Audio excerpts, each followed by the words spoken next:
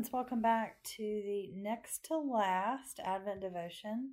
I am again just so thankful that you have been on this journey with me. Today we are ending with all of my favorites. Today is another favorite hymn from the United Methodist Hymnal, number 238, Angels We Have Heard on High. And the first line says that they were sweetly singing. I am so thankful that you have allowed me to just read the words of these hymns like poetry instead of singing them to you, because it would not have been very sweet. So I appreciate the opportunity that we have had together and look forward to our last day tomorrow. And then our Epiphany Sunday service will also be available as we celebrate the Wise Men this Sunday, which is also New Year's Eve. I'm going to be reading parts of the John text, the Revelation text, and part of Isaiah as well. I encourage you, as always, to read these texts in full. They are on your screen and in the show notes. Enjoy these scriptures as I have enjoyed studying them. Hear now the words of the Gospel of John from the 7th chapter, just the first two verses, chapter 37, verses 37 through 39, or 3 verses, I guess. On the last day of the festival, the great day, when Jesus was standing there, he cried out, "Let anyone who is thirsty come to me, and let the one who believes me drink. As the scripture has said, out of the believer's heart shall flow rivers of living water." Now he said this about the Spirit, which believers in him were to receive. For as yet there was no Spirit, because Jesus was not yet glorified. Now on to the book of Revelation, the first chapter, the first 8 verses. The revelation of Jesus Christ, which God gave him to show his servants what must soon take place. And he made it known by sending his angel to his servant John, who testified to the word of God and to the testimony of Jesus Christ, even to all that he saw.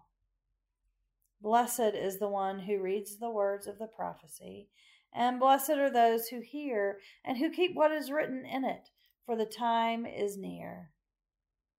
John, to the 7 churches that are in Asia, grace to you and peace from him who is and who was and who is to come, and from the 7 spirits who are before his throne, and from Jesus Christ, the faithful witness, the firstborn of the dead, and the ruler of the king of the earth. To him who loves us and freed us from our sins by his blood, and made us a kingdom, priests serving for his God and Father, to him be glory and domination forever and ever. Amen. Look, he is coming with the clouds. Every eye will see him, even those who pierced him, and all the tribes of the earth will wail on account of him. So it is to be. Amen. I am the Alpha and the Omega, says the Lord, who is and who was and who is to come, the Almighty. And now on to Isaiah chapter 12, starting with the first verse. I will say on that day, I will give thanks to you, O Lord, for though you were angry with me, your anger turned away and you comforted me. Surely God is my salvation. I will trust in him and not be afraid. For the Lord is my strength and my might. He has become my salvation. With joy you will draw water from the well of his salvation, and you will say on that day, give thanks to the Lord, call on his name, make known his deeds among the nations, proclaim that his name is exalted. Sing praises to the Lord, for he has done gloriously. Let this be known to all the earth. Shout aloud and sing for joy, O royal Zion, for great in your midst is the Holy One of Israel. The word of God for us, the people of God. Thanks be to God. I was a cheerleader in high school. Shocking, I am sure. the most important in that endeavor to be loud and yet easily understood. Just screaming at people won't get the words across. In my studies at Candler, we have learned about voice and vocal structure and projection in preaching. How to be heard without straining your vocal cords. Proclamations are no good to the masses if they can't hear you or understand you. And you are no good to the masses without your voice.